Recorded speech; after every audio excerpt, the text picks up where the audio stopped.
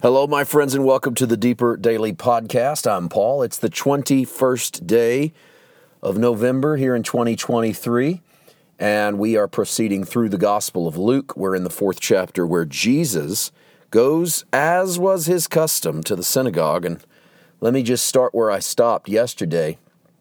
If Jesus made it his custom to go gather with the people of God at synagogue, as disciples of Christ, we ought to consider that gathering with the people of God must be a necessary part of the human experience. Jesus is God and he is man, and if he's God alone, then he has no need for the company.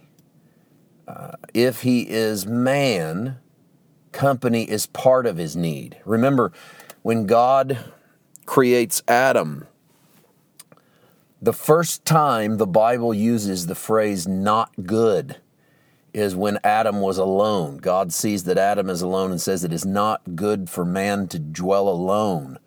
And so he puts Adam to sleep and brings Eve from his side.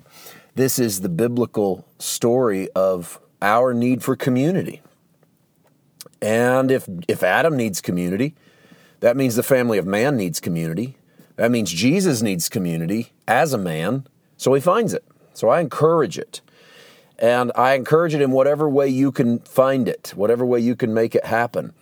There's no list of rules on how to find community, but finding it is an essential part of the process.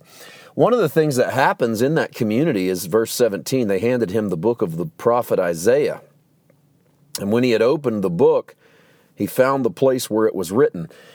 Now, what we don't know is whether or not Jesus chooses to read from what we know as Isaiah 61:1, or whether it was the day that was the text to be read. In modern Judaism, the synagogue readings go according to the Jewish readings. They are laid out every week. So if a Jew goes to synagogue, they know what the reading is going to be. That's not unlike the Christian lectionary.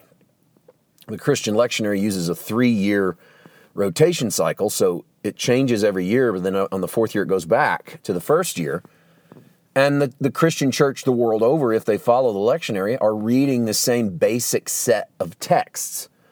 Old Testament reading, Second Old Testament reading, often a reading from the Psalm, a New Testament reading, and a Gospel reading.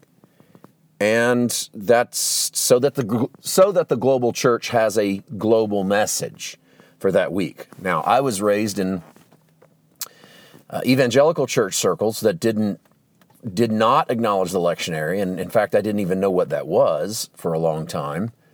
And preaching was just get up and preach whatever you wanted to, and I don't think there's anything wrong with getting up and preaching whatever you want to, as long as you feel inspired or led by the Holy Spirit. It's not as if it's in Jesus said, someday there's going to be a group of readings, and if you're going to preach, you better preach the readings. He didn't say that.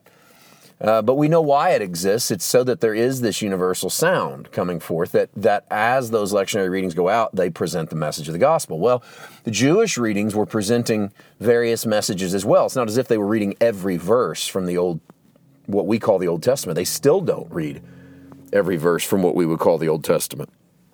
So I'm not going to make the assumption that Jesus either chooses this verse or that he's forced to read this verse. I don't honestly, and I don't want this to sound cold, but I don't care, because I'm going to assume that it's not the only time he ever went to synagogue to read. And if that's the case, then this one was picked particularly because of what he read. Now, this is an era where there's not a high rate of literacy. Not many people in the world of that day knew how to read. For Jesus to be able to read means he's had some sort of training in how to read. He's most likely reading from the Septuagint, which would have been the print version of the text of his day, meaning that if that's the case, he could at least read Greek, or at least the Greek that it constitutes the Septuagint. And this entire scenario is part of what has me at our church in South Carolina now instituting public readings. Part of the reason I do that is because I think the church is largely word deficient. You know, we talk about vitamin deficiencies, where you're getting food and water, but you're not taking in a certain vitamin, and then that begins to affect your organs or your body function. I think the church is word deficient. We've got community and buildings and money and mission and outreach, and the American church has got music and entertainment and lights, and we appeal to the senses, but we're not real word-centric. And in fact, we're sort of bumper sticker theology. Like we know a verse, but we don't really put it in context. And a lot of American Christians, I know this from experience, this isn't me guessing, this is Paul White, I've been out there. A lot of American Christians zone out when you get too deep into the Word. They don't have the ability to really listen or follow. They don't carry their Bible. And I think some of that is we use the excuse, well, there's a screen or I've got it on my phone, but it's just become super convenient to not let it be convenient. So we've instituted public readings, and I do this because two reasons. One, I think we're word deficient and I want more word. Two, I think there's something powerful that happens when you are asked to read in your church. If your pastor says to you, hey, would you be willing to be my Old Testament reader next week? I'll send you the text from the lectionary. And they send you the text, and then you spend that week looking at that text. You get to pick whatever translation you want, but you get up in the service and you literally just read the text. And as it's read, you've had to actually wrestle with reading it. And I don't just mean the art of reading, the act of reading, but you've been confronted with what it says. And even if you don't understand what it says, even if you don't have a really good working idea exegetically, you wouldn't know what to say. I don't require them to say anything.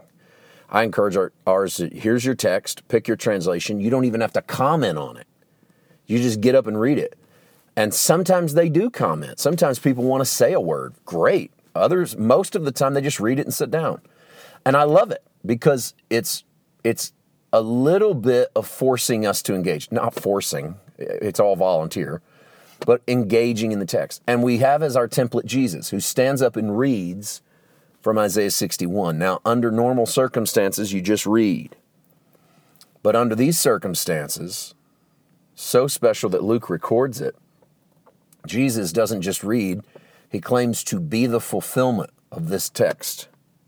So we'll get into the text itself tomorrow and begin to show what Jesus says in Luke versus what Isaiah says, because they don't line up the same way in most of your Bibles, and we'll talk about why. It's going to be a great journey. See you tomorrow. God bless.